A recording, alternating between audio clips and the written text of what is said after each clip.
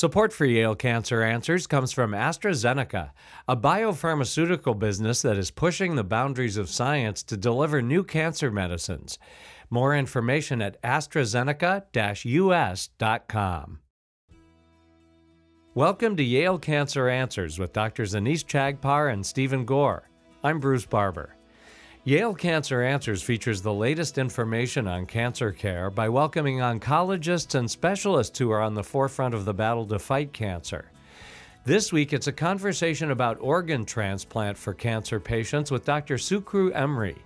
Dr. Emry is a professor of transplant surgery at Yale School of Medicine, and Dr. Gore is a professor of internal medicine and hematology at Yale and director of hematologic malignancies at Smilow Cancer Hospital.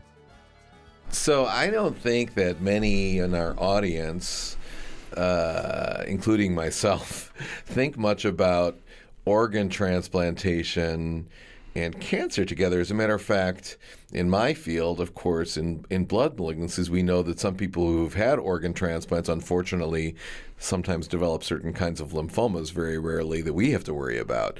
But that's a different story. So how does organ transplantation interface with cancer? Well, thank you for the question, and I'm going to focus on liver only. Liver, okay. In this topic, because there are many organ transplants, as you know, that includes heart, lung, liver, kidney, and pancreas, intestine, bone marrow, and so on and so forth. Sure. And also recently we do have composite tissue graft transplant, such as extremity transplant, uterus transplant, and so on and so forth. We read about face transplants in the newspaper. Exactly, that face is another one. But today I'm going to focus on liver transplantation. Transplantation of the liver can be done for many different reasons, and that might be viral diseases such as hepatitis C, hepatitis B, very rarely hepatitis A with acute liver failure form, and also alcoholic liver disease and some genetic metabolic liver diseases such as tyrosinemia, urea cycle disorders. Things which I don't know anything about, and our audience doesn't know anything about either. Yeah. But mainly in adults, we do transplant for hepatitis C and alcoholic liver disease, PSC, PBC, autoimmune liver diseases, and any cirrhotic patient can develop cancer. I don't think our audience probably knows what a cirrhotic patient is. As a matter of fact, I'm a little concerned. Like, let's say I'm a baby boomer, which I am, and I find out that I have hepatitis C, which hopefully I don't, but many people do, and they don't know it. Does everybody with hepatitis C need to get a liver transplant? That's pretty scary. If it's not treated, now, thank God, we have new treatments, and then when someone gets an hepatitis C, development of cirrhosis takes somewhere around 15 years. Mm-hmm. And before cirrhosis develops, which is what we call cirrhosis, the development of scar tissue in the liver. Scar tissue, I see. So when it happens, and there is no returning back, then patients are going to need a transplant. But if hepatitis C diagnosed early and treated with the new medications, which 97 to 100% success rate. Wow.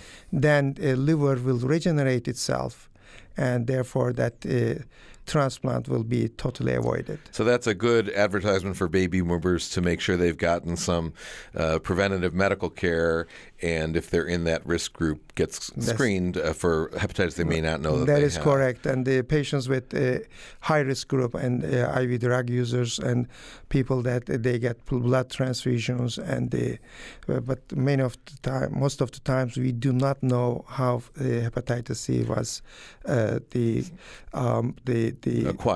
acquired by the patients. Sometimes beauty parlors, and if they are not careful and they are using the same instruments for everyone, blood may be via the blood, the disease will be transmitted to a new individual. So therefore, in a high-risk group, and we suggest that they should check their hepatitis C serologies. If they are positive, yes, there's a treatment. Gotcha. So, but when you say cirrhosis, then, and you've just explained that this is a scarring in the liver, you mentioned, if I understand it correctly, there are many ways to have that happen outside of hepatitis infections, and you mentioned alcoholic liver disease and others. That's right. Hemochromatosis and another one, and then that's why, and this they are in our specialty are liver doctors, what we call hepatologists. Any patient with liver cirrhosis or liver develops scar tissue, that is routine that we will check certain things. One is what we call tumor marker, alpha fetoprotein. Another one, every 6 months we do imaging studies, either ultrasonogram or CT scan or MRI, just to follow this patient carefully, because once scar tissue is performed, then scar tissue causes inflammation that may lead to development of cancer, liver cancer, what we call hepatocellular carcinoma. Well, how often will patients with cirrhosis develop hepatocellular carcinoma? Our estimate that within 5 years and after diagnosis of, let's say, hepatitis C, and approximately 20% of the patients will develop hepatocellular carcinoma. Oh, that's a lot. And, it is a lot. 1 in 5. And indeed, in the United States, the number of HCC-related death is increasing. 2018, we estimate that approximately the 60,000 individuals will develop HCC. That's liver cancer, right? Liver cancer.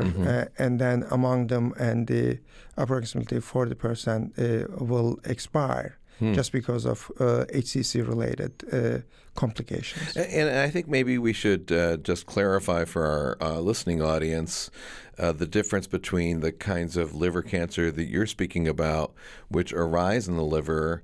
And, many patients or listeners know people who had a tumor in their breast or colon and then develop what they think is liver cancer. Can you explain that? Correct. And the liver cancer or hepatocellular carcinoma is developing from the liver cells. That's what we call primary liver cancer.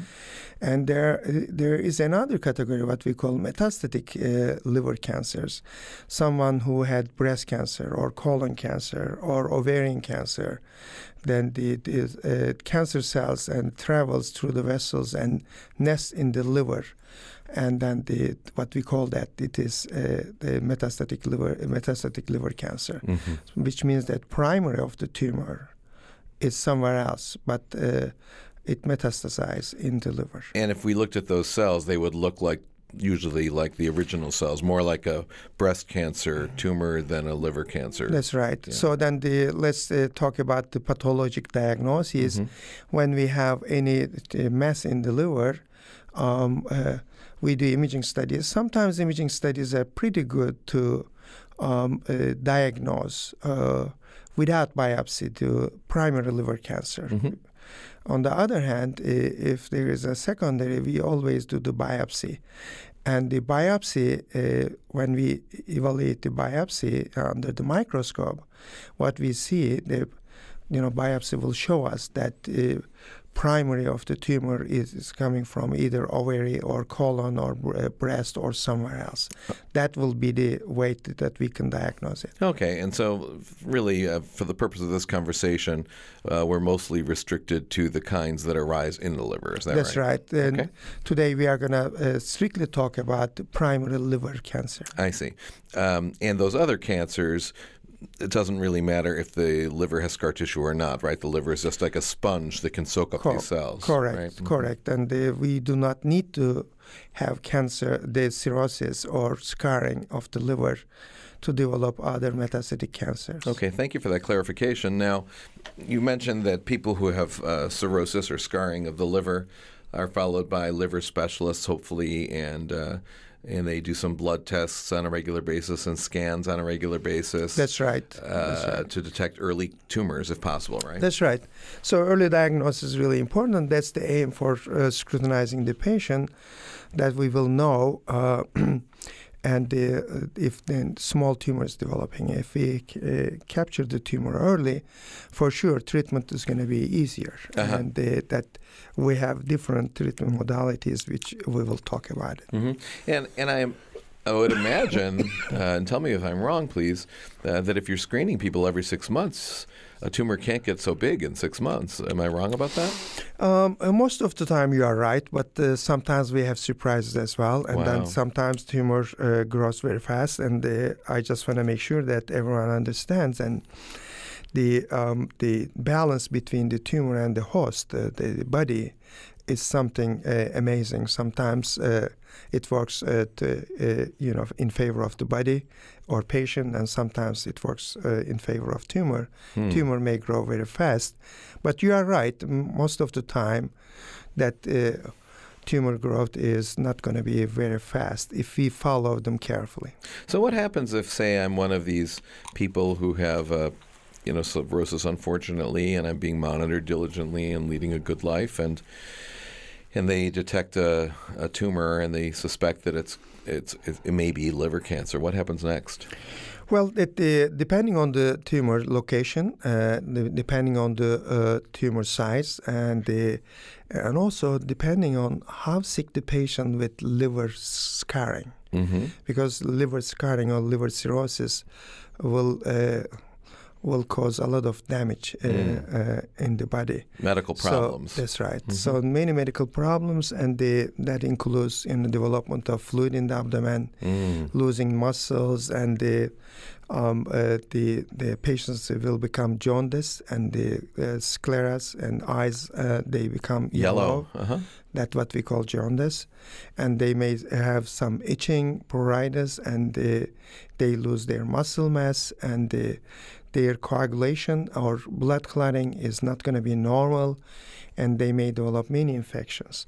So therefore, that depending on how sick the patient, related to liver cirrhosis, and depending on the tumor location and size, we may craft many different treatment modalities, and we can use many different modalities. Well, let's start with a really relatively fit person. If that exists in this category, it is. It is. It's possible that the patient may have what we call compensated liver cirrhosis, which means that someone who's working full time and good energy level, but liver is cirrhotic. If I saw them on the street, I wouldn't think they're sick. Exactly, you are right on that. So then the tumor may develop. Those patients, if we capture the tumor early, then our option is, depending on the location of the tumor, we may resect the tumor, surgically remove the tumor. Wow. Or we can use what we call ablation techniques, and which we have many different forms of them. Sometimes what we call radiofrequency or microwave ablation. Microwaves? Exactly. You put them in an oven? No, we don't. But what it is basically that we have under the ultrasound guidance, and our intervention radiologists, they stick a needle the middle of the tumor. Wow. And then generate with the microwave, and because the tip of the needle will become really hot, and with the microwave. And then with that, or radiofrequency ablation, that's the same thing. The aim is just to cook the tumor. Cook the tumor. Tumor becomes really totally dead. Wow. So then that's what we call microwave ablation or radiofrequency ablation. Another technique our interventional radiologists, they use, that they will stick a needle in the one of the groin arteries that travel through the with the small catheters. They will travel similar to what you would do with a heart cath. That's right, similar to heart cath. They travel to the vessels, through the vessels into the liver, get close to the tumor. And first they give a high dose of chemotherapy directly in the tumor. And then they knock down the vessels, arteries, feeding the tumor. Once the tumor becomes, once the tumor loses all arterial supply, then tumor will become necrotic. Then this is another way of handling the tumor, what we call transarterial chemoembolization, or TACE. Wow, this is really fascinating, and I'm going to want to talk more about that after the break. But right now, we're going to take a short break for a medical minute. Support for Yale Cancer Answers comes from AstraZeneca, working to eliminate cancer as a cause of death. Learn more at AstraZeneca-US.com. This is a medical minute about smoking cessation. There are many obstacles to face when quitting smoking, as smoking involves the potent drug nicotine, but it's a very important lifestyle change, especially for patients undergoing cancer treatment. Quitting smoking has been shown to positively impact response to treatments, decrease the likelihood that patients will develop second malignancies, and increase rates of survival. Tobacco treatment programs are currently being offered at federally designated comprehensive cancer centers and operate on the principles of the U.S. Public Health Service clinical practice guidelines. All treatment components are evidence-based, and therefore all patients are treated with FDA-approved first-line medications for smoking cessation, as well as smoking cessation counseling that stresses appropriate coping skills. More information is available at yalecancercenter.org. You're listening to Connecticut Public Radio. Welcome back to Yale Cancer Answers. This is Dr. Stephen Gore. I'm joined tonight by my guest, Dr. Suchroo Emry. We are discussing organ transplant for cancer patients. Suchroo, before the break, you were telling a fascinating story of patients who have an isolated liver cancer tumor in their cirrhotic liver, but they're pretty healthy, and you told us you can cook the tumor with microwaves, which sounded kind of gross to me, but I'll take your word for it. And then you mentioned that radiologists can put a catheter in and choke off their blood supply. That doesn't sound super pleasant either. Are those effective therapies? Yes, they are. That we use those therapies as a bridge to transplantation many times. And if patients are healthy and if tumor is removable, we also prefer to do liver resections, which means resections mean that removing the disease part of the liver together with tumor with margin that with normal liver, healthy liver tissue around it. Healthy meaning that there's no tumor involvement. So the clear margins. So that is also a good treatment for patients with HCC, hepatocellular carcinoma, or liver cancer, I must say. Recently, we started doing this operation using laparoscopic technique, what we call robotic surgery, that we do not need to make a large incision, that we work with the small ports and work inside via these ports, remove the tumor, and then with a small incision we take the tumor out of the body. So that will allow us to keep the patients less in the hospital, and they don't need to deal with a large incision and the infection related to that, and so on and so forth. That's a cool technique. Yeah, not exactly like gallbladder surgery. I'm sure it's more complicated. The surgery is surgery, and I cannot say that any surgery is easy. Having done this job last 35 years, that I can tell. Sometimes we start the case as an easy case, and it will become a disaster. Sometimes you think that's going to be difficult, but it will go very nicely and smoothly. Wow! So surgery is surgery. We will inform our patients before surgery all the complications and other things. Of course. But I believe that honesty is the best policy, and we don't. I personally and my colleagues as well, we don't want to sugarcoat anything, and patient and family should know all the complications, side effect, and the problems with the surgery, pros, cons, and everything. We discuss. We don't need to scare them, but we will give them the right information. Of course. Well, I wonder, since they come in with scarred liver in the first place, now you're taking out, I don't know, a third of the liver or half the liver? How much do you take out? Well, you know, if there's a scar tissue in the liver and we are limited to remove and which part of the tumor, we have certain tests, and I don't want to get into details. Of course. But, if the tumor is central, that will require removing large part of the liver, we may prefer to use ablation techniques. Then we list the patient for transplantation, and the ultimate goal is do the transplant for those patients. But if tumor's location is suitable for resection towards one of the edges, say. Towards the edges, the only located the one lobe of the tumor, one lobe of the liver, then we'll be able to perform the resection. Still, resection is considered the gold standard for the treatment of the cancer. I see. But and the rest of their liver is good enough to take over? Well, we have certain calculations, as I said. We measure the liver volume with the imaging techniques, and then we calculate the volume we are going to remove. And then we have certain calculations whether the remnant liver, the part we are going to leave with the patient, will be enough to cope with the metabolic needs of the patient or not. If that's the case, we prefer to do resection. If it's not, we go with the ablation technique. And when we go to ablation techniques, and the ultimate goal is going to be transplanting the patient.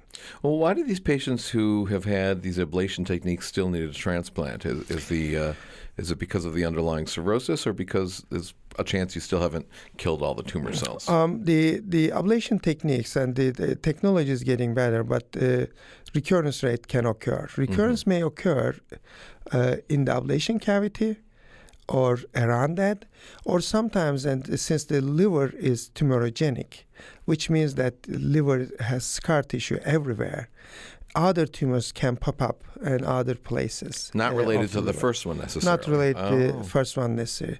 Therefore, that ultimate goal, cirrhotic patients, will be the transplant. I see. But it's not so easy to get a liver donated, right? I mean, there's a waiting list, I think. That is right. Anyone who meets the criteria to be listed, we list. And there's a national organization, what we call UNOS. UNOS stands for United Network for Organ Sharing. This is the governing body of all organ transplants in the United States. It's the contractor to HHS, federal government agency, basically.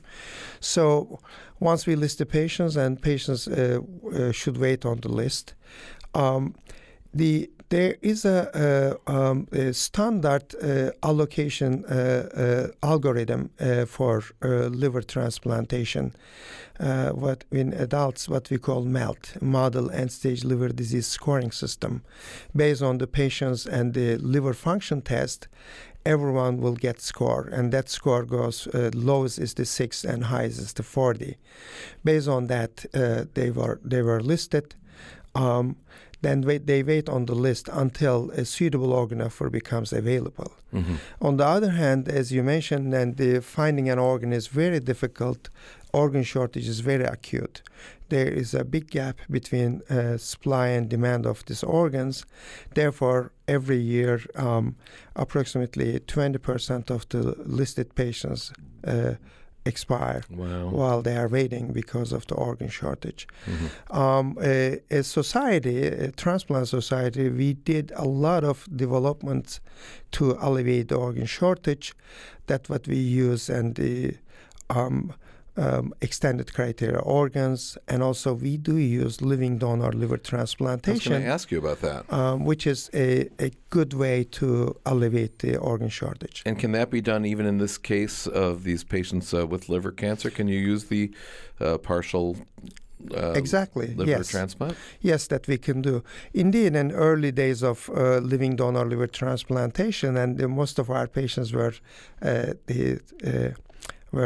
patients with liver cancer, actually. I see. Because as you mentioned that, that I actually echoed the same thing. Sometimes patients are healthy and liver functions are perfectly fine. Their MELD score is going to be very low. On the other hand, there is a tumor in the liver growing, causing trouble, so then they may not get the organ offers timely. This was in the past, and that's why we did more living donor liver transplantation for cancer patients. But now with the new the organ allocation algorithm, then cancer patients, and as long as their tumor is under control, they may be eligible to get extra MELD points, MELD scores. Then because they have cancer. Since they have a cancer, yes. And on these partial living donor transplants, are the donors in general people from the family?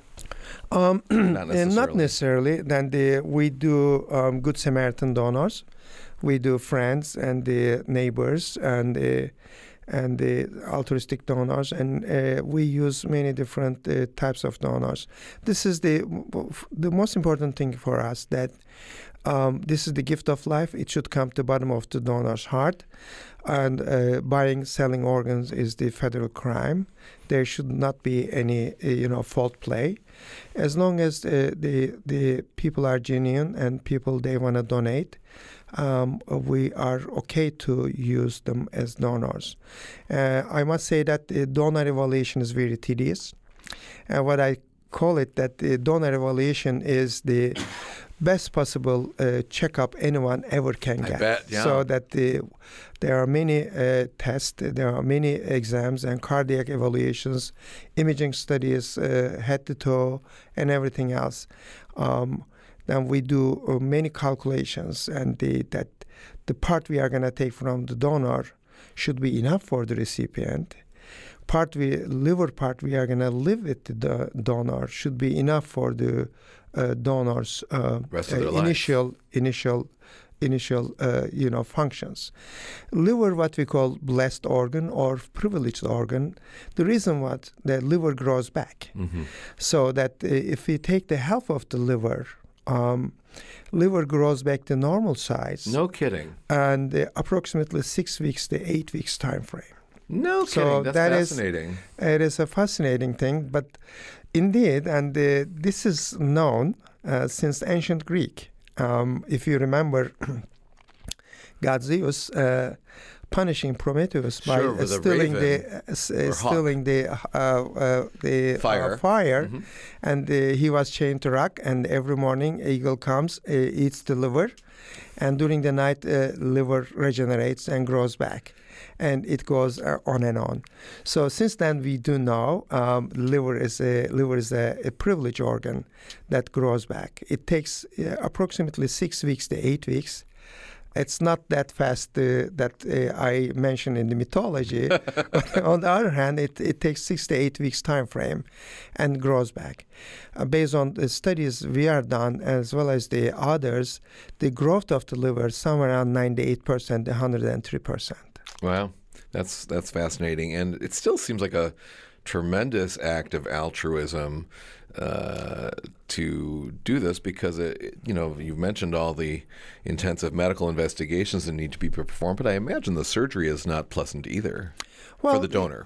For the donor, and yes, then they are going to have pain. They are going to have incision. We are planning to do the donor operation with robotically, that they can have less incision and better outcome and less pain for sure. When it comes to donor evaluation, we don't want to have any stone unturned that we can kick ourselves later on. That's a complete evaluation and explanation of all the complications and other things. And donors are our heroes. I mean, despite the fact that they are going to have pain, they are going to have possible complications, and they want to do this thing. They go through. That's why they are our heroes, and we do everything to make them better during the case and after the case as well. Our commitment to donors is forever. We do see them yearly follow-up, and as long as they come. But most of them, they say, hey, 2-3 years later, I'm fine. I'm fine, Dr. Emre, just should I Ready come? to donate again, right? Of course they cannot, but, I wish that they can come the yearly visits every time, but sometimes we have a hard time to convince them to come for, yearly checkup. By the way, I want to say one more thing. When they donate, they don't need to pay any single cent for this operation. Everything is covered by the recipient insurance. I see. Well, you and I had an agenda of many more things to talk about, but believe it or not, we're out of time. It's been great having you on Yale Cancer Answers. It's been a terrific show about liver cancer, and we will have you back shortly and get to the rest of our list because we have a lot of fascinating things to talk about. Thank you. I want to say last thing that, after transplant, if tumor is in the liver, if that's treated with previously the resection or the ablation techniques, after transplant, patient's outcome is excellent. Dr. Sucru Emre is a professor of transplant surgery at Yale School of Medicine. If you have questions, the address is canceranswers@yale.edu, and past editions of the program are available in audio and written form at yalecancercenter.org. I'm Bruce Barber, reminding you to tune in each week to learn more about the fight against cancer here on Connecticut Public Radio.